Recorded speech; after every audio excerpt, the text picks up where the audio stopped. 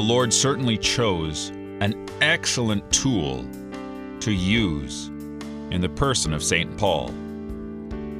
Because Paul has the best of almost every world. He's a Roman citizen. He is a Jewish citizen. He's been trained in the most excellent Greek philosophies of the day.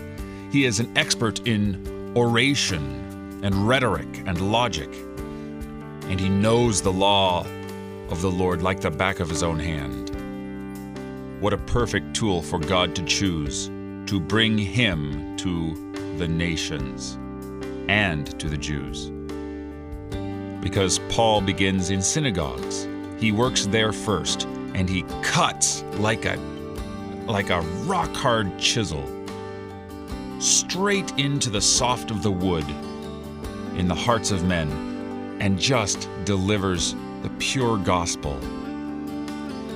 He slices apart their defenses with excellent use of his tongue, which is the only weapon a theologian has. The tongue. My tongue is the pen of a ready scribe. And St. Paul was truly a wonderful tool of the Lord.